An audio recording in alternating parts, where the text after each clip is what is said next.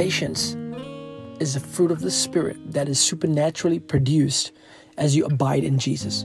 It is the key to any relationship that is long-lasting. And that's because it takes two people to understand.